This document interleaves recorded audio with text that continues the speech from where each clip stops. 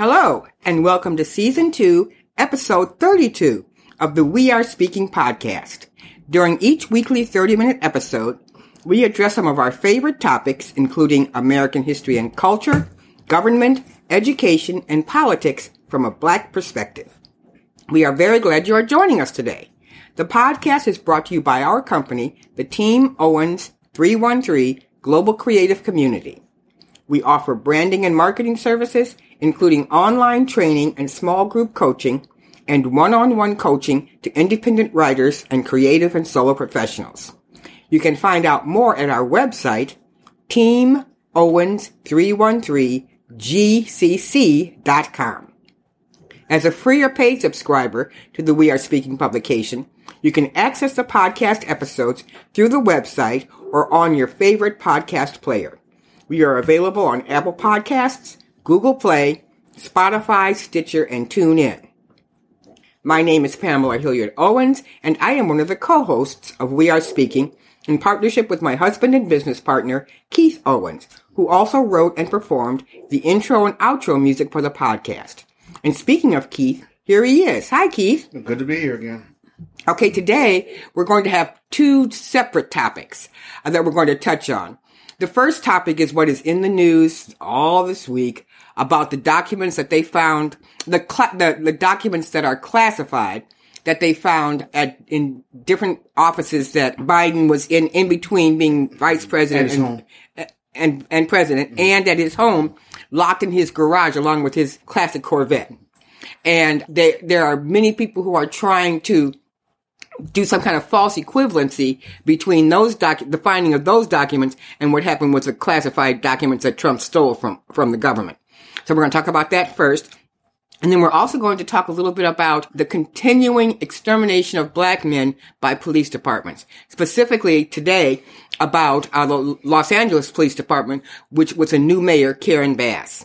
And it's only the middle of January, and already there have been 3 Black men killed in Los Angeles. So we'll talk about that too. But first, he's going to talk a little bit about the classified documents. Yeah, by now, I'm sure most of you who are listening to this have been following the story about President Biden and the classified documents that have been found as Pam mentioned, some at his residence, in the garage, and in other locations.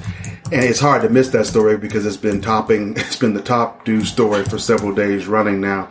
And what is so frustrating about this, and admittedly, yes, we're Biden supporters, and yes, we're liberals, etc. But as Pam mentioned, it's the false equivalency that's being drawn, and also the excessive attention. And as Pam and I talked about this yesterday, number one, this would never have even been a story if Trump had not stolen the documents. That's number one.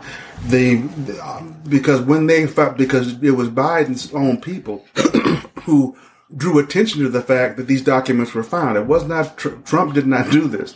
Biden's people drew attention to that, said these documents are here, and after that point, they have been doing everything required by the Justice Department to get those documents back and to follow the investigation wherever it needs to be. There's been no blockage thrown up. The only blockage, you can't even really term a blockage, and when certain journalists have been asking a lot more questions, and because they haven't answered the White House has not answered every question that they wanted answered, then stories are appearing. I just saw one literally just a few minutes ago where NBC is claiming some Democrats are becoming frustrated because of how the White House is handling this. What needs to be kept in mind once again is it's being made to be more complicated than it is, and it's not complicated. The differences are numerous, but the bottom difference is, when asked to cooperate with the Justice Department, the Biden's White House has cooperated every step of the way, and they are the ones that pointed out that these documents were where they did not need to be. And after that, the investigation is moving forward and the documents being returned. Those documents were located. When they were asked to be returned, he did not return those documents for a year. When they finally agreed to turn over some of the documents, then as I mentioned, he just turned over some. Then it was discovered, basically through intelligence, because it wasn't the Trump people that told them. The FBI was able to get enough information to determine that there were still documents there, because they could not raid the house until they had enough evidence to give them cause. to raid Mar-a-Lago. And so then that's when they had the big story where the FBI raid on Mar-a-Lago to get the documents that Trump did not turn over when he said everything was turned over. Then part number 3, after those documents were not turned over, were grabbed because Trump didn't want found, and they were lying. Well, they weren't exactly grabbed. And this is one of the, we have to be very careful to clarify this. After he ignored the subpoenas, after they found out that what he said was all of the documents turned out not to be, that's when the FBI went to the court and got a court-ordered summons. Right, that's right, exactly. So they weren't grabbed. We have to be really careful. I understand that. I mean, you're talking about terminology. But I'm saying that's why they had to have evidence. That's what I meant when I said they had to have enough evidence to get that legal permission to raid. They couldn't just say, somebody couldn't say, I think Trump has some more documents there, and the FBI says, oh, really? Then they go raid the house. They had to get legal cause. Then, like you said, then after that, once they were given legal permission, then they went to get the documents. Following that, they're still, although then their lawyers, none of their lawyers still will say that all the documents. Not anymore. Not right. I remember true because at first they said yes. And that lawyer got in a lot of trouble. Got a lot of trouble for saying yes, everything has been gone. Turned out it wasn't true. Now none of their lawyers will say that anymore.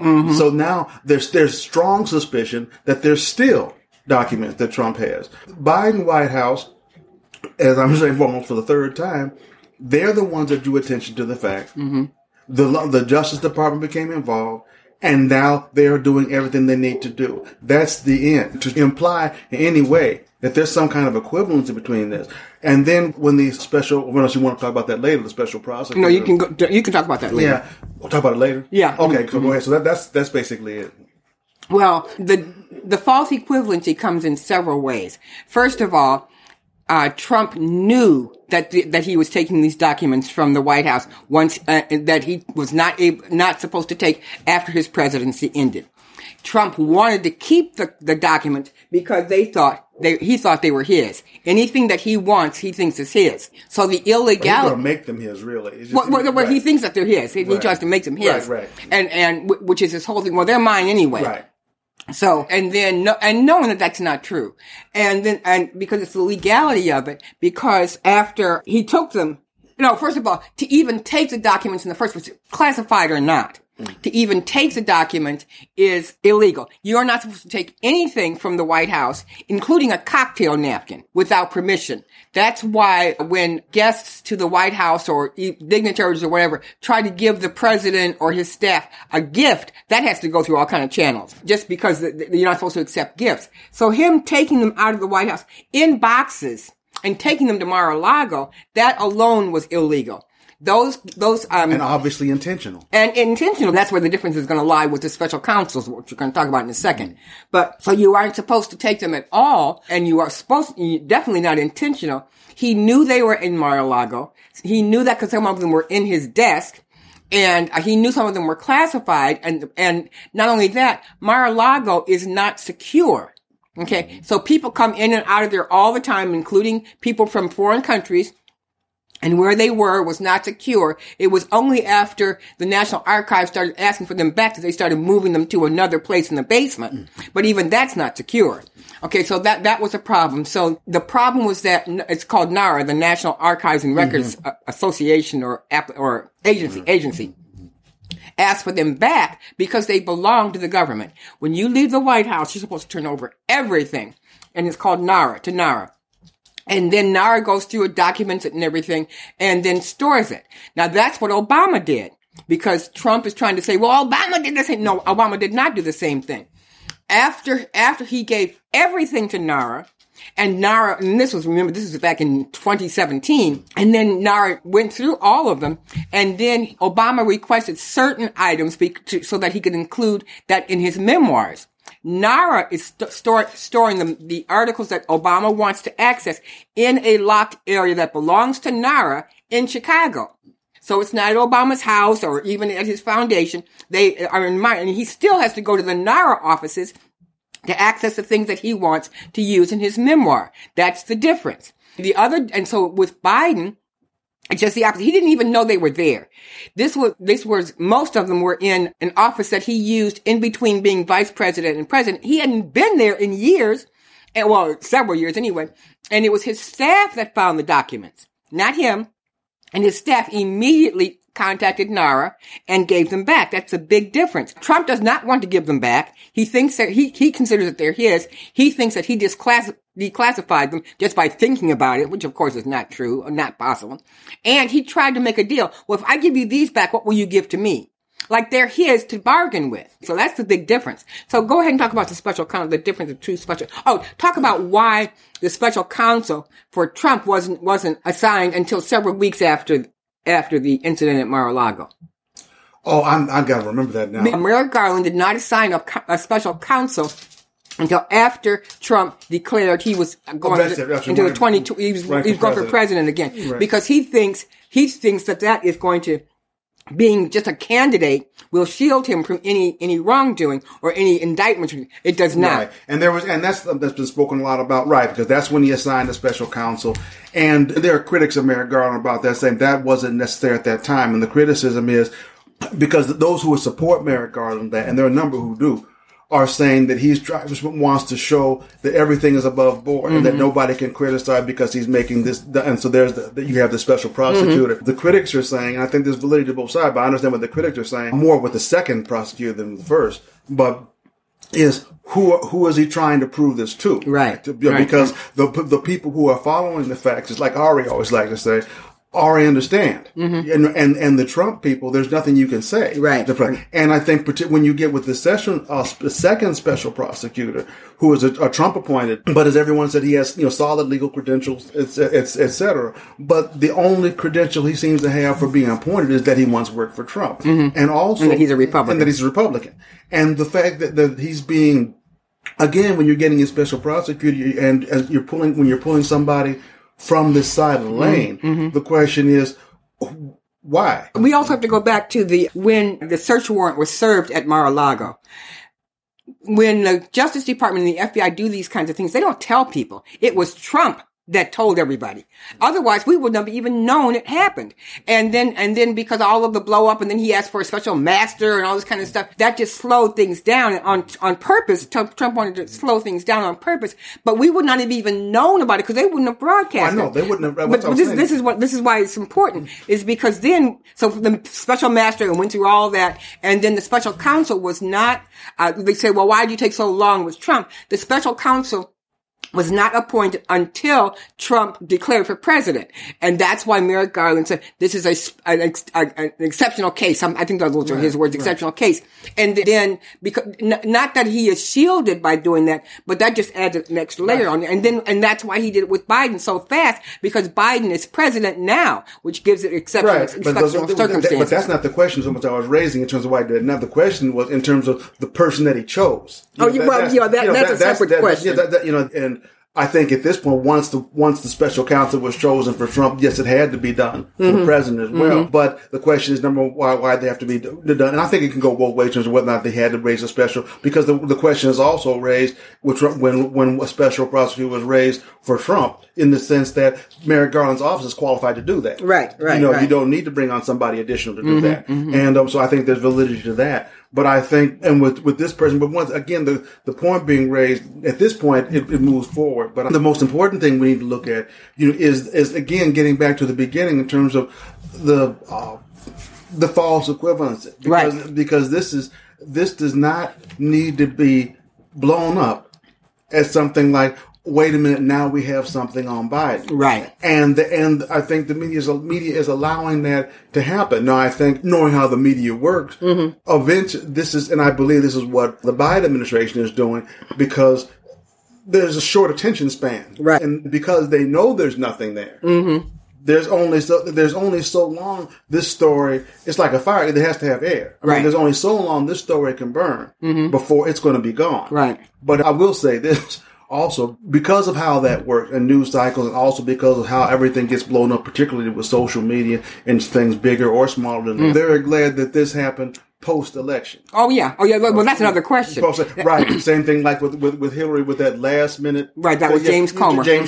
Because this would have been something that could just maybe have gone on forever for all. That's the question. The right right wing is asking if Biden's aides knew about this November 2nd, why is it just not coming out after the election?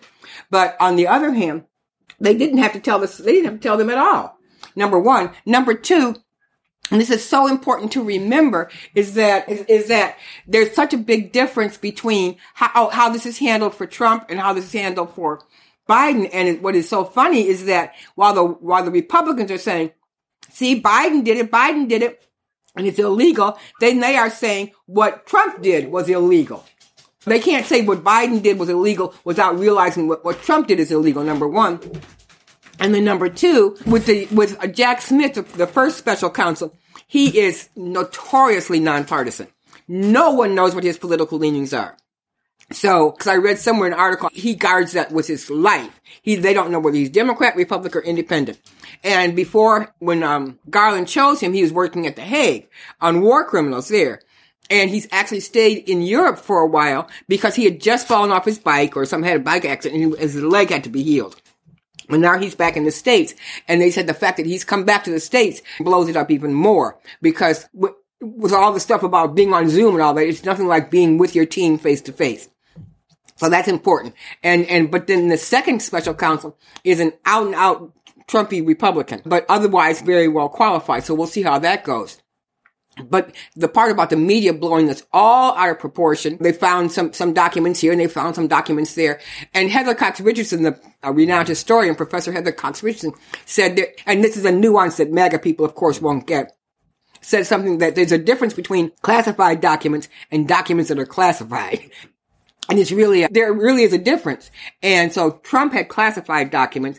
Biden had documents that are classified. And there's a big difference because the classified documents with the red stripe, those are only supposed to be looked at in what's called a SCIF, a secure area, which is why Obama has to go to the NARA offices in Chicago. He can't just say, okay, NARA's documented, so I can take them home. He can't do that. They have to be looked at as a secure area. And so that's the difference. Right, so they should have never, ever been removed for any reason. But no, the ones that Trump has. Right, exactly. The one that Trump had never should have been removed even. And I think, and also classified documents are a higher level than documents that are classified. Exactly. And the ones that Trump had, those are the ones that were found strewn all over inside drawers, on the floor, etc. Well, I think also in terms of the narrative, I think that, and we shouldn't say with just everything with a broad brush, the media, there's certain media, not the whole media. But what I find interesting and somewhat disturbing is that when not too long after the story broke, the narrative was much more about that there wasn't much of there was a false premise that this basically happened, there wasn't much to it. Right. But then somewhere along the line,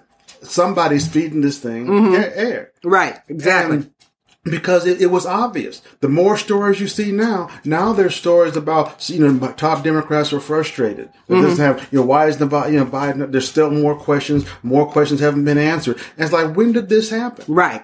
Because at first everybody seemed to understand. And the difference is, part of the reason why it's so frustrating is because the basic facts of the story have not changed. Right.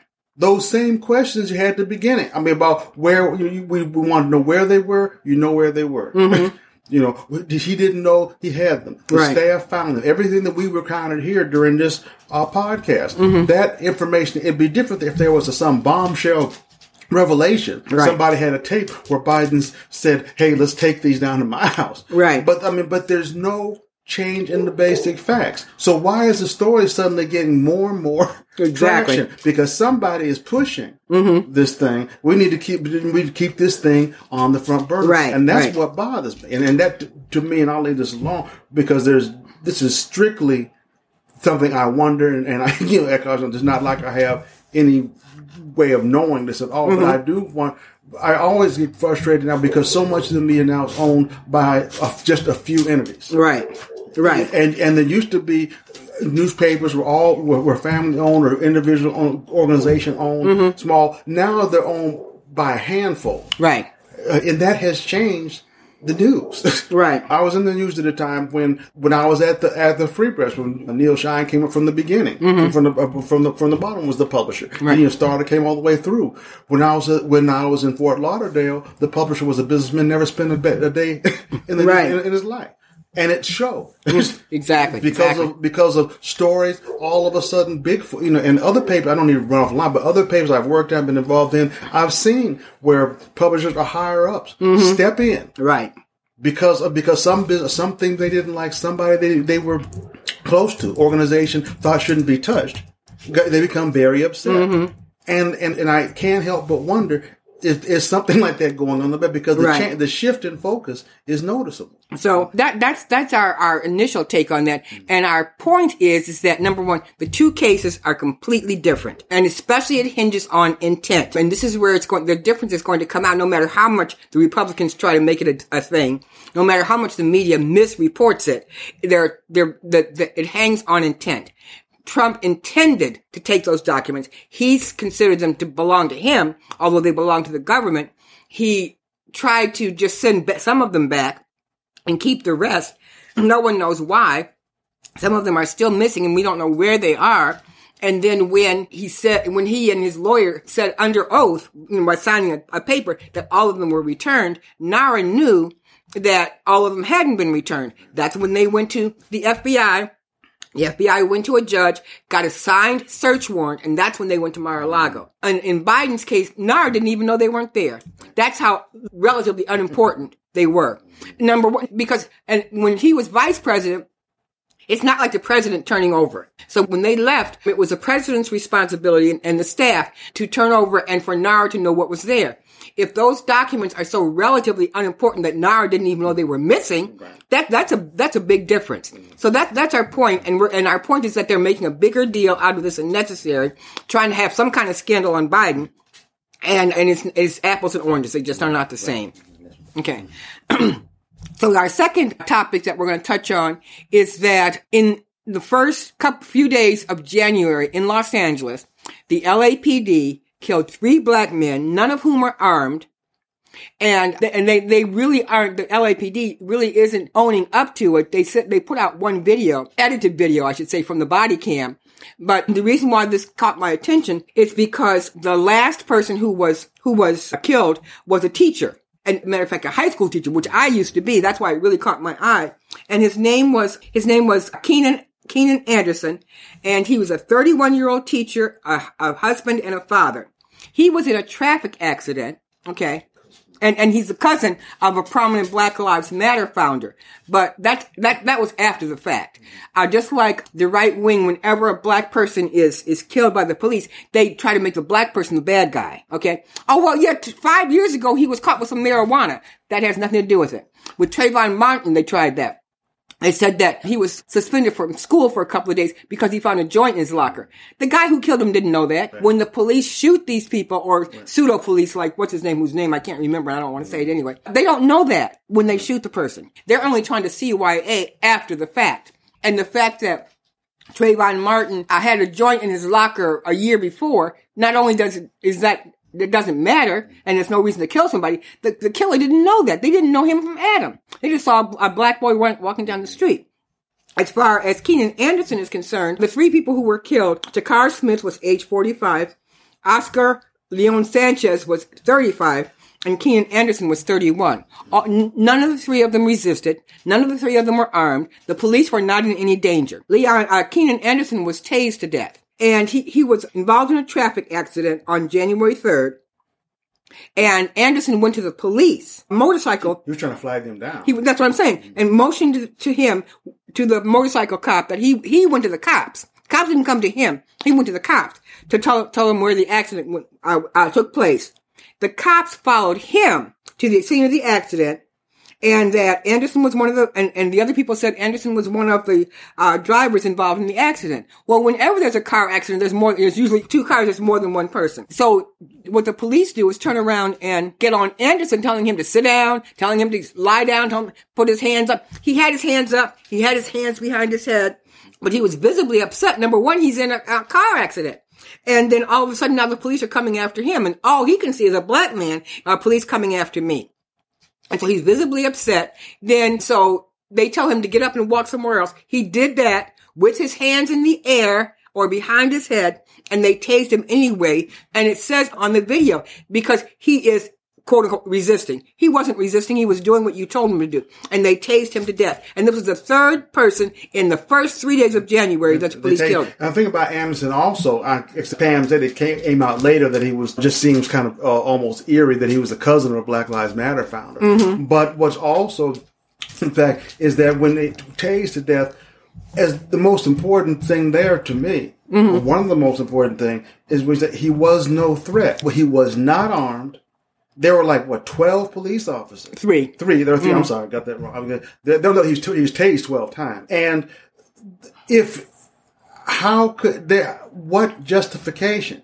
It doesn't matter if he was talking about their mother. That's what handcuffs are for. Right. Okay, if you have 3 police officers, 1 man, right, and you can't restrain him without tasing him to death, mm-hmm. there's no explanation they can give. They said he was acting erratically, walking down the middle of the street. Well, he flagged you down, right, that right. way. The point is, you're talking. Bottom line is, he came to get you mm-hmm. for help. Unlike a lot of black people, right. he felt the police would help him. A lot of black folks don't feel that way. He was trying to flag police officers and say, hey, there's an accident. I was in an accident, need help. They tased him to death. Whatever he did, if he was armed, the man wasn't armed. Even their reports, mm-hmm, right. They didn't say, because oftentimes they like to say he appeared to be armed. They can say that. They could not say that. So if doesn't even appear to be armed, he's one man, and like that, mm-hmm. and he's you have nothing to say. And this is the point, because like you were saying about trying to put things on the victim after the fact. The one cop claims that a toxicology test run by the LAPD's Forensic Science Division on blood samples tested positive for cocaine and cannabinoids. Number one, how do we know that? But number two, that has nothing to do with it. You didn't know that. Even if he was high, we don't know that he was. Just putting handcuffs on him would have been enough. There's not, like I said, I repeat, there's no defense they can raise. Right. That justifies that for using the taser mm-hmm. at all. Exactly. There's no justification. So, mm-hmm. Okay. Because if you don't kill somebody because they're high. That's right. That's right. There's nothing you can say, and the fact that they won't own up to that, understand that you made your guys made a horrific mistake. It's all because the history of the LAPD, like the New Orleans PD, I don't mind calling them out at this point, because it's not a secret. Right. The history of the New Orleans PD, the history of LAPD is horrific. Right. When it comes to non-white communities. Right. And it goes way back, long time. It goes back forever. Forever. And so this, you would think you would be trying to do something. Right. Exactly. To repair that. Exactly. But that's why I don't agree with necessarily, like they say, dismantle the police. Mm-hmm. But that's where that comes from. Right. People want to start poo-pooing that. The reason is, if the police are only there to beat you up and kill you, right, why would you want to keep them there? Right. That's why. And if he was high, if Mr. Anderson was high or drunk, driving under the influence, why would you go get the police? Right. You try to get away from the police. Right. He went to get the police. That's number one. So that means that he knew he was innocent. He knew that there was a car accident. And when you are involved in a car accident, you're supposed to contact the police. That's what he did. That's what he did. They didn't come to him. Right. He wasn't lying half stoned at the scene of the accident, and they came to him. Right. He came to them. Yeah. And so this is only the middle of January, so unfortunately this will not be the last time this happens. But we wanted to talk on these two issues that are in the news and going on right now. But we want to remind you, and thank you for tuning in, and remind you that the Global Creative Community Branding and Marketing Academy offers online training, group coaching, and one-on-one coaching to independent authors and creative professionals. And you can find out more at our website, teamowens313gcc.com. Talk to you next time. See you next week.